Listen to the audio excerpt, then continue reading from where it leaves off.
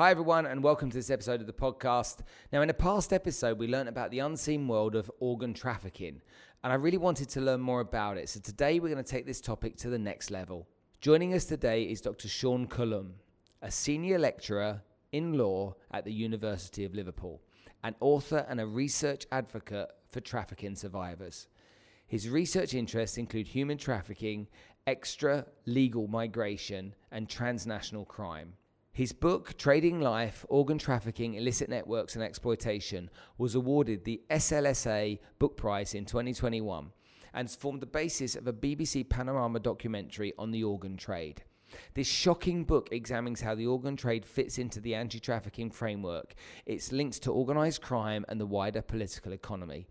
Now, Seán has done fieldwork in Egypt, and his research has featured in The Guardian, the BBC and The Times, amongst others, meaning he's highly respected in his research with lots to share. Today, Seán is going to give us a glimpse into the organised criminal networks that arrange organ trafficking in North Africa and Europe. Now, my hope is that Seán will help us understand this current situation, the pressures that lead people to sell organs, and how we can all do more.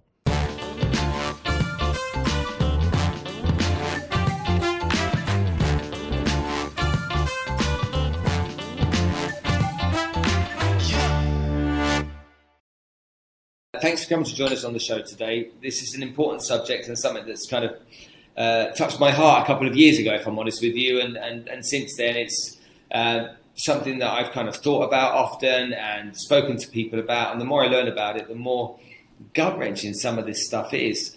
But just give us a 1 minute elevator pitch on what you do and how you got into this.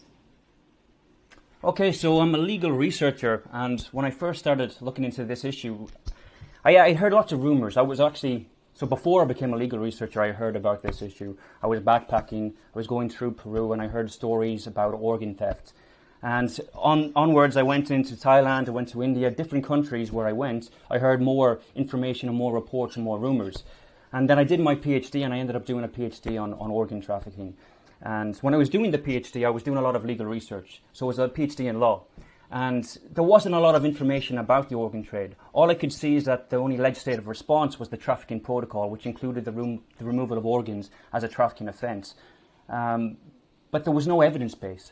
So for me, it was really important to try and find out what was happening on the ground. And if possible, to talk to people who were involved. I wanted to talk to people who had experienced the organ trade and learn from their perspectives. And I guess I wanted to bear witness to their stories too. And that was important for me because I wanted to use their story to help kind of analyse the law, inform the law. And that's the approach that I've taken for the last 7 years. So to start that journey, it must have been, curiosity initially and a little bit of shock and horror when you started to learn a bit more about it. Would that be fair to say? Yeah, although a lot of the reports that I had been seeing were talking about organ trafficking and people waking up in bathtubs missing kidneys, so there was kind of urban legends about the organ trade. And I wanted to see how much truth there was to those legends. Also, I heard reports of people being harvested for their organs in the Sinai Desert in Egypt, for example. And I wanted to kind of investigate that and see what had actually happened. So there was all these reports, but there was no follow-up. And I had seen some legal cases too. There was cases in South Africa and cases in Kosovo about organ trading and organ sales. And these weren't prosecuted as trafficking offences. So for me, I was interested in that. What makes it trafficking and what makes it organ sales? And what difference would the law make in response to that? And who are the actual victims? So for me, it was really important to understand how the organ trade was organised, how it had been facilitated, what actors were involved. So how were doctors involved? What was the role of brokers, different mediaries? And I also wanted to learn more about the victims themselves. So people, I wanted to understand why they agreed to sell a kidney or how they were coerced into selling the kidney. And if the perceptions of whether they sold a kidney or were coerced, if that made any difference to the kind of legal support they might receive. So a lot of people that I ended up speaking to were asylum seekers, refugees, and migrants. And they agreed to sell their kidney, but more so because of the conditions that they were in. And I guess with the book that I wrote, that's the kind of story I wanted to tell. I wanted to explain to people the kind of circumstances behind the organ trade. And I wanted to do that from the perspective of the people I spoke to. Okay, understood. Now, try and give me some statistics around this then, because I want to try and demonstrate the scale of this going on around the world and where where are the kind of like the hotspots around the world? We've obviously had a previous podcast where we were talking about China being, a predominant, centre for that kind of stuff. But obviously you're in Egypt, you've gone into Africa and stuff. So give me some stats, please. Okay, so the first statistic that I've seen, and it's been kind of reproduced or referred to for years since it was first released in 2007. So the World Health Organization in 2007 wrote a report on organ trafficking. And according to this report, over 10% of transplants are illegal transplants. So that's quite a large figure. And when I was looking into this more and I was looking at the kind of cases that supported these statistics, I saw that most cases involve people who agree to sell a kidney. So for me, again, it was important to try and reach out to people and to understand what compelled them to do that. And I also wanted to understand the kind of motivations behind brokers as well. Why would you get involved in the organ trade from that perspective too? So that's the main statistics that's been carried out, and it hasn't really been updated since. But one of the reasons for that is there's a reluctance of people to speak. So it's illegal to sell a kidney. And even when I first got to Egypt, it took a long time to build up trust before people were willing to speak to me about what had happened. And they weren't necessarily aware of whether it was illegal or not until they sold their kidney. And sometimes the brokers who were involved in this would use the threat of criminal sanction to silence their victims. So a lot of people aren't coming forward to report what's happening because of the fear of prosecution. Also, you can have a case where maybe there's different hospitals involved or there's different doctors who are performing the surgeries. They don't necessarily want to know where the organ came from. So, for example, if someone comes to a doctor who performs a surgery, they look at the consent forms, but they may not investigate how those consent forms were written, if there was really informed consent or not. So I don't think the statistics speak to the reality. I think it's more common than people think it is. So even going back to that statistic of 10%, I think it's an underestimate, if anything. And from what I could see in Cairo and from different countries as well, it's the organ trade is an open secret. And there's a dependency on illegal supply in a lot of countries. So we have this idea that you can donate your kidney altruistically, but if you're living in a country where you don't have access to transplant services, you're not necessarily going to want to donate your kidney for nothing. So in a lot of countries where transplant services first developed, they were developed along commercial lines, and they were developed in kind of private clinics. And a lot of those clinics, the only way to access transplant services, if you were a recipient, for example, was to pay. So there wasn't much incentive for anyone to donate a kidney free of charge if they could never benefit from that system. It's not a reciprocal system to begin with. So that's a problem as well, and I think that's one of the wider issues with this kind of global inequalities in healthcare, and that's a major issue that I think stimulates organ trade and organ trafficking. Okay. Now, in China we heard that surgeons were forced to do this type of surgery. On your findings and the travels that you've been on, have you seen that, or is it something they're complicit in? Okay, there's just two ways to look at this. So it's difficult to say with complete accuracy, but all I can tell you is what I know from the interviews that I did or for the conversations that I had, the formal ones and the informal conversations. Sometimes the informal conversations are a lot more revealing. But from what I can see, is that it wasn't necessarily direct complicity, but there's a lot of indirect complicity where surgeons perform their jobs, which is just to perform the surgery, or that's how they say it, but they don't investigate what's actually happening. So they turn a blind eye to any suspected criminality. So to give you an example, a lot of the people that I spoke to in Cairo, so I'll give one example of Mohammed. So this is someone that I spoke to in 2015, and it was one of the first interviews that I did. He came to Cairo. He was asked would he sell a kidney, and he was promised $10,000. So he agreed to sell his kidney for $10,000. He was homeless at the time. He had work, but he lost his job because of a disagreement with his employer, and he was actually arrested because of that. And after his release, he found himself homeless. And then he was approached by someone who offered him a solution to his problems, offered him the possibility to make a lot of money in a short space of time. So he agreed to this. He had blood tests, and when he was brought to the laboratory, so this was a separate lab from the actual hospital where the surgery was performed, he filled in paperwork, and he wasn't able to read the forms. He said some of the forms were actually in English, and then other forms he didn't really understand what he was getting involved in. In any case, the broker who brought him to the clinic just asked him to sign the paperwork. So this paperwork was then sent to the clinic. It would have been sent to the transplant surgeon who performed the surgery, and that was it. So once the paperwork was signed, from the side of things, from the transplant surgeon's perspective, everything was above board.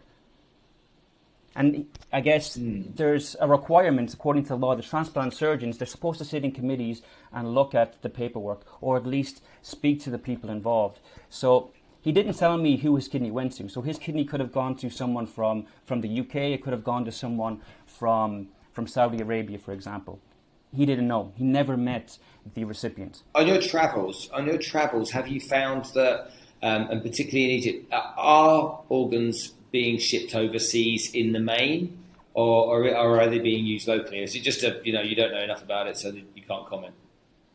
No, people are coming to Cairo to purchase kidneys. So there's issues everywhere. So there could be issues even in the UK, for example, where there is a good system. We have the NHS. There's still a long waiting list. And I think even with the effect of COVID, for example, you could have more cases now where people have had their surgeries cancelled and they feel like they have no choice but to travel overseas. And then there's the other side of things where there's countries like Sudan, for example, or even Nigeria, where there's very limited access to transplant services. People sometimes feel like they have no choice but to travel overseas to purchase a kidney. And people aren't always aware of the legalities involved, so they don't always know if it's illegal. But for example, I spoke to some patients from Macedonia who had no access to transplant services. They couldn't find a donor. And then when they were having dialysis, they were approached by a broker who organized their trip to Cairo. So he said to them, look, you're going to be on dialysis for the next 7 or 8 years. I know how uncomfortable this is. You can pay me $50,000 and I can take you to Cairo where you can have your surgery in a very good hospital and you'll go back and live a very long, healthy life. So a lot of people are attracted to Cairo. I have been attracted to Egypt and other countries as well. Pakistan, there's been reports in India, there's reports in South Africa, China, as you've mentioned, and they go there for the surgeries. So it's not a case of, I guess, people being recruited in Egypt. Yeah, got it. Why did you decide to focus on Egypt? So going back to that report, again, when I started researching this issue, there really wasn't a lot of information. There wasn't a lot of data about organ trading. And the only law that was available was the trafficking law, which said the removal of organs is a criminal offence. I went to Egypt because it was identified as a hotspot for organ trafficking. There was a few countries that were named, and I was looking at the reports, but even though they were named as hotspots of organ trafficking, there wasn't a lot of information. Particularly, there was no information as to how these illegal transplants were being organised, who exactly was involved, and who the victims were, and what the circumstances were surrounding their victimhood. And for me, it was important to talk to them just to find out what was actually happening, or just to engage with people who were actively involved. So a lot of the laws that had been developed in a vacuum, and that was problematic for me. When I think about it, I have a friend that's had a kidney transplant, and she waited for a number of years before she got a kidney. She's from the UK. And when I think about it, when your health and your life is on the line, or that your life expectancy is not expected to be what you would hope it to be, I'm sure there must come a point where there's some desperation in there. And so with that desperation means you start to look at different ways of doing it. And I'm sure none of it in that moment of research is I'm going to look for an illegal kidney on an organ that's been trafficked. It's like the mindset is, I would guess, is that I just need to get well. I need to get better. Is there a way I can get better? Do you find, have you spoken to people that have received organs and stuff like that, or have been on the search for organs? Is that where they're coming from in many cases? Yeah, and it changed my mind completely. So before I started doing this, I thought it was very wrong for people to go and buy kidneys of people who were trafficked or compelled or forced or coerced into selling a kidney.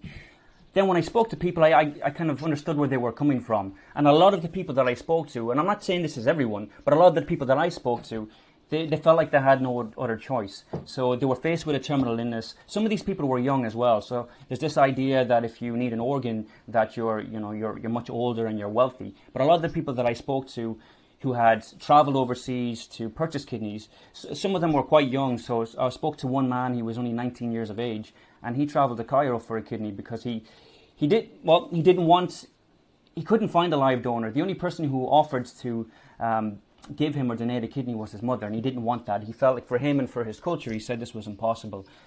He couldn't deal with that guilt.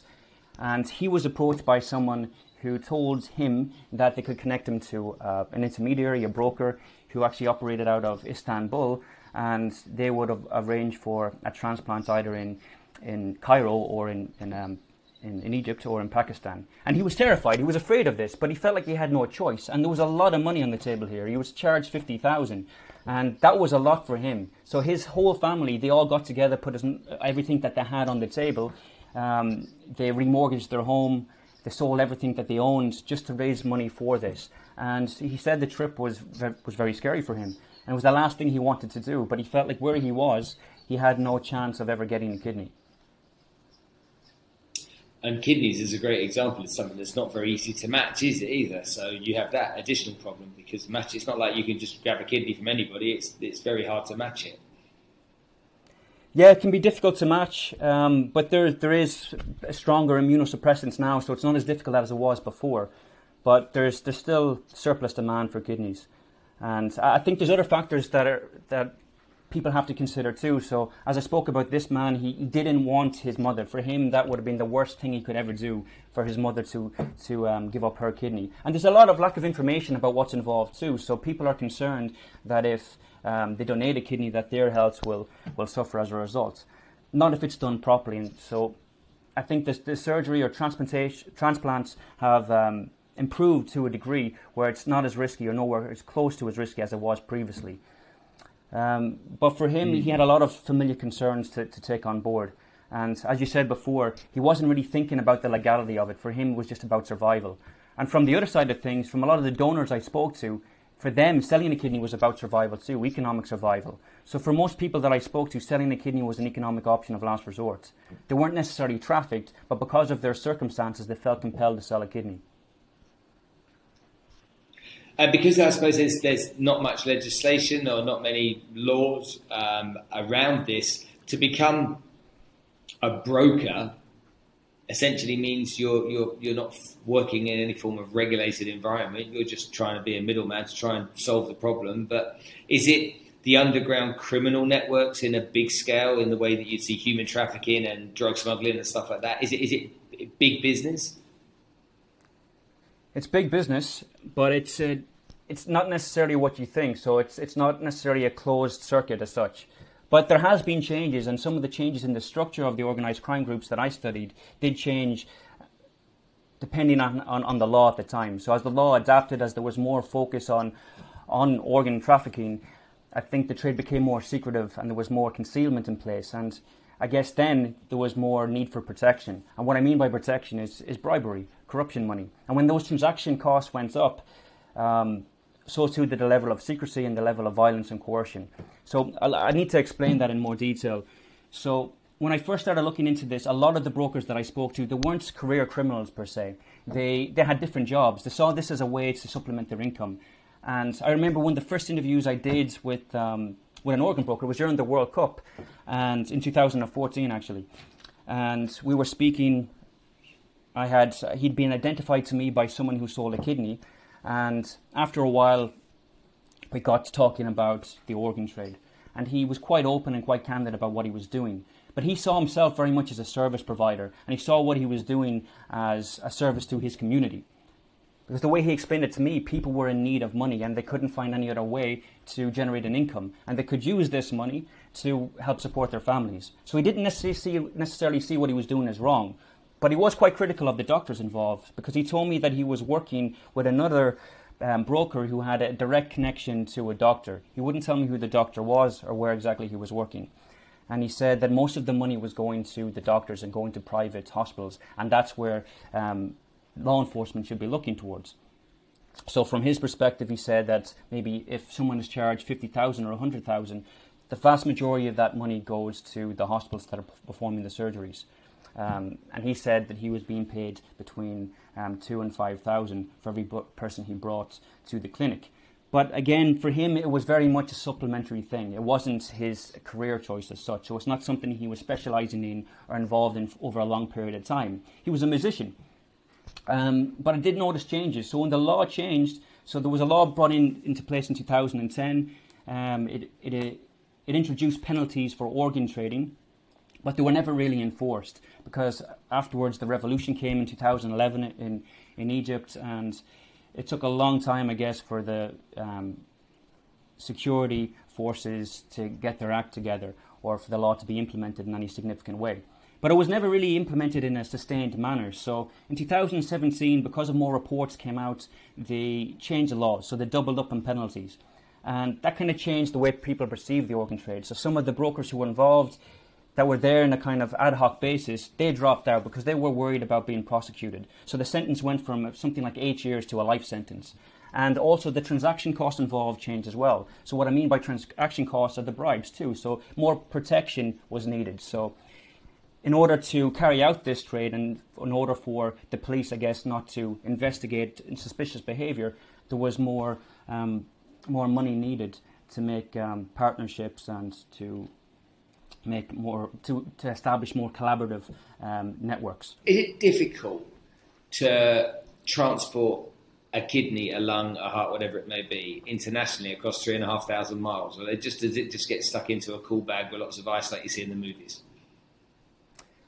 Yeah, so some of the first reports I started looking into were what was happening in the Sinai. There was a lot of reports in the media about people having their organs harvested in the Sinai. And there was like a pit found in the Sinai desert where loads of bodies were buried and they were missing organs. So I couldn't find a lot of information to corroborate what actually happened the first time I went. But over 7 years, I spoke to people who had went through the Sinai and they told me that they were being threatened with organ removal. And one person told me that at one stage he heard from somebody else, so this is hearsay, that some of the tribes had removed kidneys. But you can't remove it. It can be removed, but it has to be transplanted within 48 hours. So the idea was that some of these kidneys in the Sinai, for example, were being transported into Israel. But I think, from what I know and from talking to surgeons, it's unlikely that this happened in a sustained manner, because you can transport it within 48 hours, but it has to be done in very controlled conditions. And then, of course, you'd have to have someone waiting and ready to transplant straight away. So I think that's unlikely. So what happens in general is that the actual donor or the organ seller is brought directly to the hospital to have his or her kidney transplanted. And all of the cases that I've come across, I've spoken to a lot of people who had sold a kidney or were coerced into selling a kidney. They all had their kidneys taken in a hospital. So it wasn't a situation where they had their kidney removed in an apartment and it was transported to another country. They were brought directly to the hospital or the medical facility where the surgery was performed. Right. Okay. Got it. I want to try and put some numbers to this. It's something that's think it's really important to do so. There's no information on how many organs were trafficked, and you don't have enough information on how big that industry is in terms of the cash that's generated for everybody involved. In real terms, from where I'm from in the UK, where I live here in Dubai, and obviously you're over in Ireland, this seems like something from a movie. It doesn't even seem like it's real. People actually giving up a kidney, or somebody going out there and dealing with an underground criminal organisation as a broker. It just doesn't seem real. It obviously seems like it's for sure something that goes on, and you can understand why somebody would be on, fearing death's door if they don't get a transplant, and somebody economically needing the money by offering a kidney or whatever it may be. But it's like, is this really real? Does this kind of stuff go on outside of the developing world? For example, in the first world, do you see any of that stuff go on, or is it only in the developing world? Well, there were some cases in the UK years ago, but I can't really say too much for that. All I can tell you is that from what I can see, it's much more common than people think it is. So even from connections with the developed world, as I said this earlier as well, I think you can have a case maybe with COVID now as well, where a lot of transplants have been cancelled and people have to travel overseas to purchase a kidney. It could happen in the UK too, but I think it's a bit more controlled in that respect. But there's been cases in South Africa, there's been cases in Kosovo, and that's involved patients from all over the world. But as for the surgeries where they're actually taking place, from what I can see so far, most of the surgeries have taken place in hospitals located in what might be termed the Global South. But the last time I was in Egypt, so in 2020, I spoke to a broker, and he told me that he's seen at least 20, 30 people a week. So these are people who are selling their kidneys. And he said that he could see more. So I don't have an exact number for you, but he said if he wanted, he could have a lot more business. And a lot of people... So I did notice some changes when the law came in and there was a crackdown on the organ trade. One change I noticed is that less people who were residing in Cairo were willing to sell their kidneys. But what happened then is that these groups, they started recruiting people outside of Egypt. So asylum seekers and refugees. So one woman, for example, was recruited directly from Sudan. She was fleeing conflict in South Sudan, and she was brought to an apartment in Cairo. She was told she was going to get work as a housekeeper. And when she arrived there with her 2 children, she was asked to sell a kidney. And she refused. And the brokers, the people who brought her there, and there was a group of people involved from different nationalities, Egyptian, Sudanese, and one Eritrean as well. They told her that if she didn't give up her kidney, that they would take one from her children. Whoa. Just say that again. So she was brought from another country in on the promise of work. She's in that said country, and they ask her to get rid of one of her kidneys, and she refused. And if she refused, they would take one from one of her kids. Yeah. What the fuck? So one of the reasons that migrants are being targeted, so she, for example, this lady, she reported this to the police, but she was told what she did, selling a kidney, even though she said she didn't sell one, was a criminal offence. Also, because she didn't have refugee status, she was threatened with deportation. So one kind of effect of the law that came in 2010 is that the groups involved in this business started to target migrants, asylum seekers or refugees. Now, when you think about the doctors that are performing this type of surgery, you think about this for a second. Doctors performing the surgery, not necessarily in the best conditions. Someone gets paid $10,000 to give up a kidney. Now, are they getting the best medical care when that takes place? Are they having the best surgery taking place and after the operation when they recover? Or is it almost, because of the nature of it, is it almost like backstreet clinic mentality? It depends on payment. So if you're paying £100,000, you might get it in a hospital. So just to go back to what I was saying, so I talked about this broker. He said he could have 20 or 30 people a week. So if that's the case, why would he need to force someone into selling a kidney? He didn't. But there was 2 different kind of networks that were involved in this. So there was some networks that were specialized in more kind of high caliber transplants. So they'd have connections that were built over time with different hospitals or different doctors. And they'd go through normal procedures. They would ask someone to sign a consent form. And this consent form may be brought to a select member of the Ministry of Health to approve. And everything looks above board, and the transplant surgeon performs the surgery. Now, there was also a network that was involved that completely dispensed with the need to do this because it was expensive. So, just to give some context, if you need a transplant or if you want to have a transplant in Egypt, the recipient and the donor must be of the same nationality. So, to get around this, the brokers were buying next of kin forms or consent forms directly from consulate officers or from selective staff who they paid off.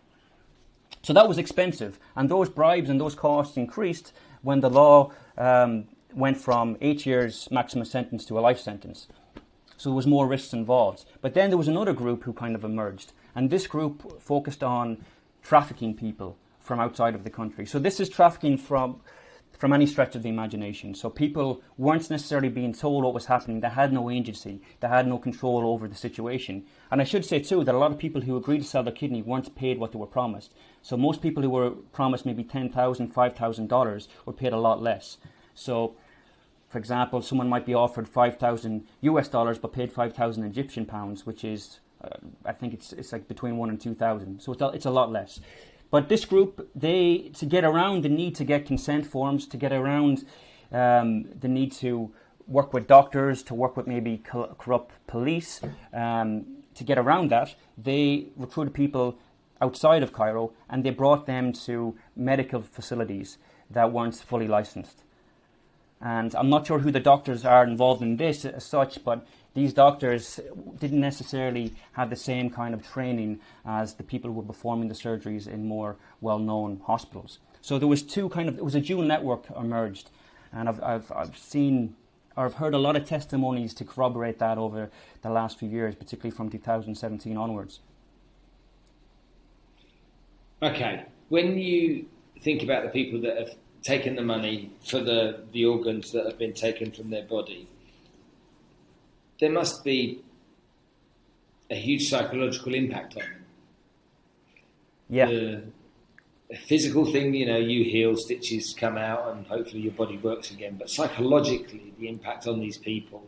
What were your findings when you were investigating this from people that maybe had that surgery 1 or 2 or 3 years before?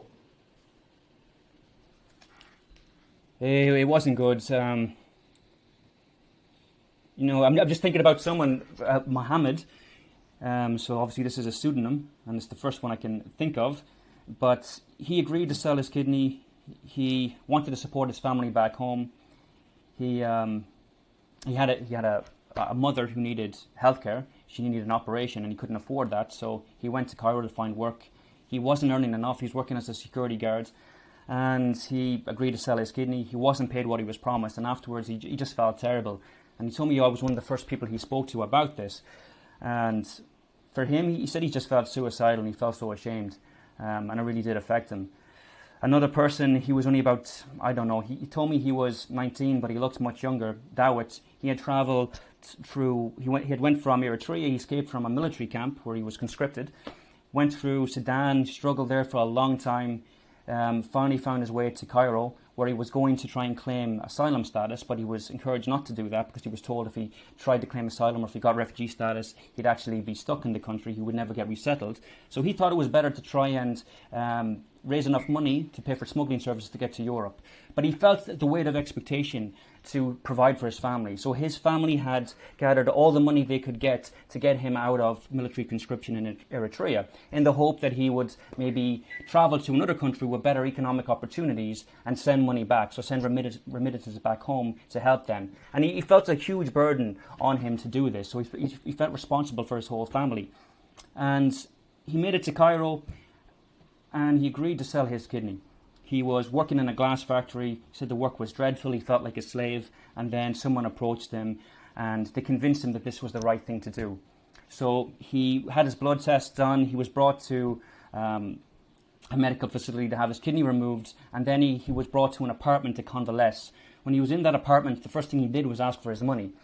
And the person who he had trusted gave him 2,000 out of the 6,000 and told him that he would give him the rest of the money at a later date. Then he introduced him to a friend of his called Ibrahim, so this is a pseudonym as well, who promised to get him to Europe, where he'd have much better opportunities. He could go to university, he could get a great job, his family would be very proud of him.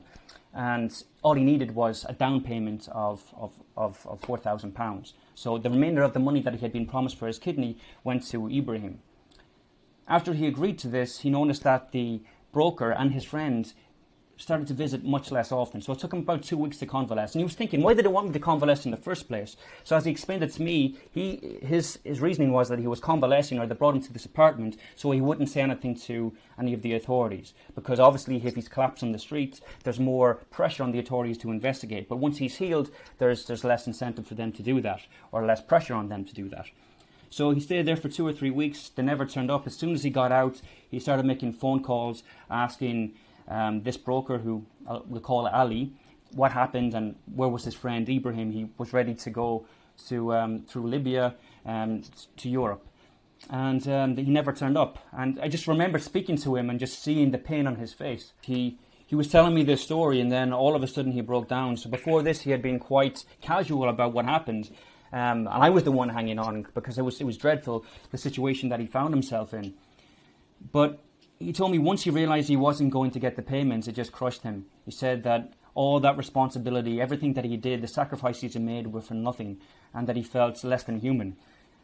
So yeah, there was a very, very strong psychological impact. I asked him, did it affect his health? He told me he didn't have as much energy as before, but it's in his mind that it really affected him.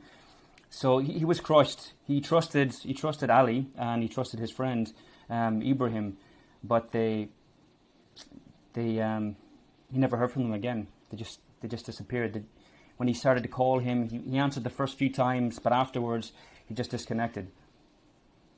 And he never would have agreed to do this otherwise. He just trusted them. And he told me too that Ibrahim, when he was speaking to him, was a really nice guy, really charming guy from Eritrea. And he made it sound like he was doing him a really good favour. So doing dawat's a really good favour. He told him that he has so many people who want his services, but he's going to do it for dawat because he likes him, and he was going to give him a really good price. So he asked for 5,000 just to get him to Libya, where further payments would need to be made if he arrived in Europe. But he never went anywhere. So yeah, that really struck with me. Maybe because of his age, but it was the expression on his face, and I could tell how bad he felt, because he really wanted to provide for his family. And that's the case for a lot of people as well. Most people who sold their kidneys, who agreed to do this, they wanted to support their families. A lot of single mothers were targeted by brokers as well. And brokers had scouts working with them too. So one woman, for example, told me that when she first arrived in Cairo, she was staying in a hotel, and that there was scouts in the hotel who were kind of learning about her situation, asking, where her husband was, and how she was going to support her family, just to find out how desperate she was, basically. And she was targeted for her kidney then. Basically, they were being, a lot of people that I spoke to, they were being exploited because of their situation. And one of the issues with the law, and this goes back to my kind of legal background, is that the law doesn't necessarily recognize that level of exploitation. So people talk about trafficking victims, going back to what we said earlier in the podcast, that a lot of the reports I'd seen in the press were very harrowing accounts, but these are no less harrowing, but they're maybe not as sensationalistic as what might be reported in the mainstream press all the time. But for the vast majority of people, they agreed to sell a kidney, but it was very bounded consent. They felt like they had no choice. And they felt like they had the responsibility of their whole families, particularly if their families had helped them leave a situation of conflict, whether that was in Eritrea or South Sudan, Darfur. Yeah, so sad. You wrote a book called Trading Life. Obviously, being exposed to all of this, I'm sure that it compelled you in some way to try and put this content together in the form of a book. How long ago did you write the book? Tell me a bit more about it, please. Yeah, so the book came out last year, and for me, when I was talking to people, I of course I got close to the people I spoke to. People wouldn't open up and talk about something like the organ trade unless there was a level of rapport there, or a level of trust. And for them, it was important that the stories got out there. I think it gave them a sense of justice, because I used to question myself too. Why did people want to talk to me about this? And I would ask people, I would thank them for talking to me. And people knew who I was because I'd been around for a long time, and I'd been going back and forth to Cairo for a period of 7 years. But for them, it was really important that the stories got out there, because they said for a long time they felt ashamed about what had happened. They were confused about what had happened. And they felt like even if they reported this, and they had reported this to the authorities, they reported this to international organizations as well, that they wouldn't get any support or they wouldn't get any recognition. And at least if people were aware of what was happening, that it might maybe prevent it from happening to others. So they wanted their stories to act as a kind of cautionary tale, I guess, to other people who might consider selling a kidney as well.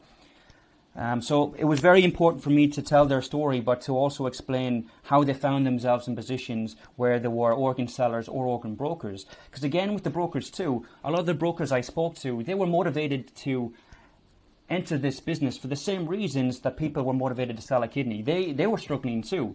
And a lot of people who sold a kidney ended up becoming brokers themselves. So I wanted to tell their human story, and I wanted to really foreground their narratives and bear witness to what had happened. So that was really important, and that's why I wrote the book. Okay. And where can we get the book? So you can get the book on, Amazon. It's available on Amazon, and I guess you can order it online. So maybe the best way to get it is probably going direct to the Stanford University Press website, or going to Combined Academic Publishers. So if you go directly to their websites, you can get the book that way. Okay, last question I've got for you, okay? If you were the President of the United States of America, or you were Boris Johnson, and you knew what you know, what do you think you could do to make a difference? Yeah, I think the first thing I would do is I would try and use my position to speak to other nations to kind of review the whole resettlement process. So again, from what I could see, one of the most vulnerable populations were people seeking asylum or people looking for refugee status. And resettlement positions are being cut all the time, so a lot less people are getting resettled to a third country where they're maybe safer. And because of that, they're looking for alternative ways to escape the conditions that they're in. So that can be smuggling, for example. So I think if there was more solidarity, more international solidarity, and more concentration on maybe improving the resettlement scheme, for example, less people would find themselves in a position where they have to take hazardous journeys over sea, over land, to trust strangers who might exploit them in different ways, whether it's for their labour or whether it's for their organs. So that's one thing I would do, but I would also look at the laws as well. At the moment, it's a criminal offence to sell a kidney, and I don't think organ sellers should be prosecuted. And it's easier to prosecute someone who stole a kidney than to gather evidence on an organised criminal network who were involved in organising this to begin with. So I think I would change the laws. I wouldn't legalise it as such, but I would decriminalise it. I would make it clear that people who sell a kidney are not going to be prosecuted. And perhaps that way more people would come forward, there would be more transparency, and we'd have more accurate statistics to back up what is happening. And then maybe we'd be able to assess the situation in a more informed way and develop adequate responses. So that's what I would do. I would also speak to people on the ground and speak directly to the people who are involved in this, to learn from them, to learn which ways could support them. You know, what would have been different? How, you know, what would you have needed to make a different choice? Or how was it exactly that you were positioned in this kind of exploitative relationship to begin with? So I would change the way we look at migration management and funding. So maybe if there was less funding put into border security and more funding put into supporting people in areas of conflict, again, they'd be less likely to try and travel overseas. So I think what's really important too, and what I learned from a lot of stories, is that the majority of people I spoke to, what they really wanted to communicate to me wasn't so much the act of organ removal itself, like the event of having their kidney taken, but it was everything leading up to that, the kind of process of exploitation. And for most people, if they had support, if they had better access to work, they may not have found themselves in this position. So I think two things: the resettlement scheme should be improved, but also more work has to take place within those countries so people don't feel like they have to escape by whatever means necessary. And I would maybe, like, one first step would be maybe to stop funding regimes that have a history of human rights abuses, and to start putting the money directly towards communities so they can help themselves. So, for example, this is slightly getting away from the topic, but not exactly. There is connections. Like Libya has received millions of funding to build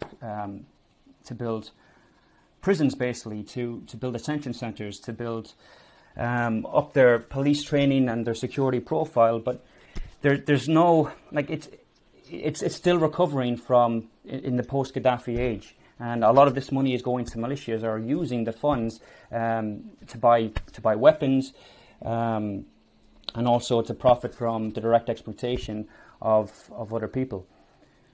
So yeah, I would speak to.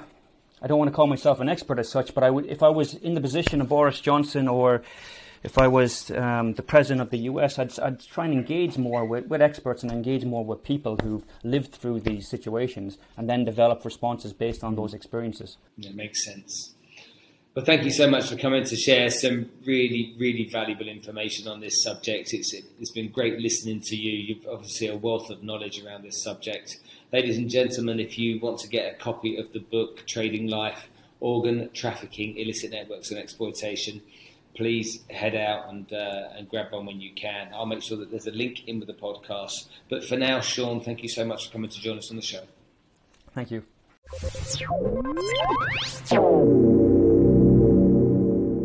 When you have guests that come on the podcast that know as much as Seán did, it gives you great insight, and it sometimes changes your perspective as well, because it helps you to understand that it's not all one-sided news. You know, sometimes we have a picture of what organ trafficking is, you know, people being kidnapped and their organs being taken from them and running away and left, you know, to pick up the pieces. But a lot of this is, as Seán said, people are actually choosing to give a kidney up for $10,000, and there are people that are just desperate out there that need an organ, or they might die. So there's so many facets to this which I find really, really interesting, but it just highlights again the kind of problems that exist and the challenges that face society and developing countries where people economically are so challenged that they're prepared to sell a body part just so that they can provide. If you're listening to this on iTunes, guys, I keep saying this at the end of every episode. And while you might think this is a recording, it's not a recording. It's that we just lay over each time. This is me at the end of every single episode saying, please, please, please leave a 5-star rating on iTunes. It means so much. If you're listening to this on other podcast platforms, then engage with us, leave comments, likes, follows, that kind of stuff. Because if you do that, then the podcast gets more exposure. Other people get a chance to listen to these stories from these incredible people that we've been able to track down and get to come on the show. So I really, really appreciate for those of you that have already done it. And for those that haven't, I'm watching. Please, come and help us out and get it done. I'm looking forward to seeing you on the next episode of the show.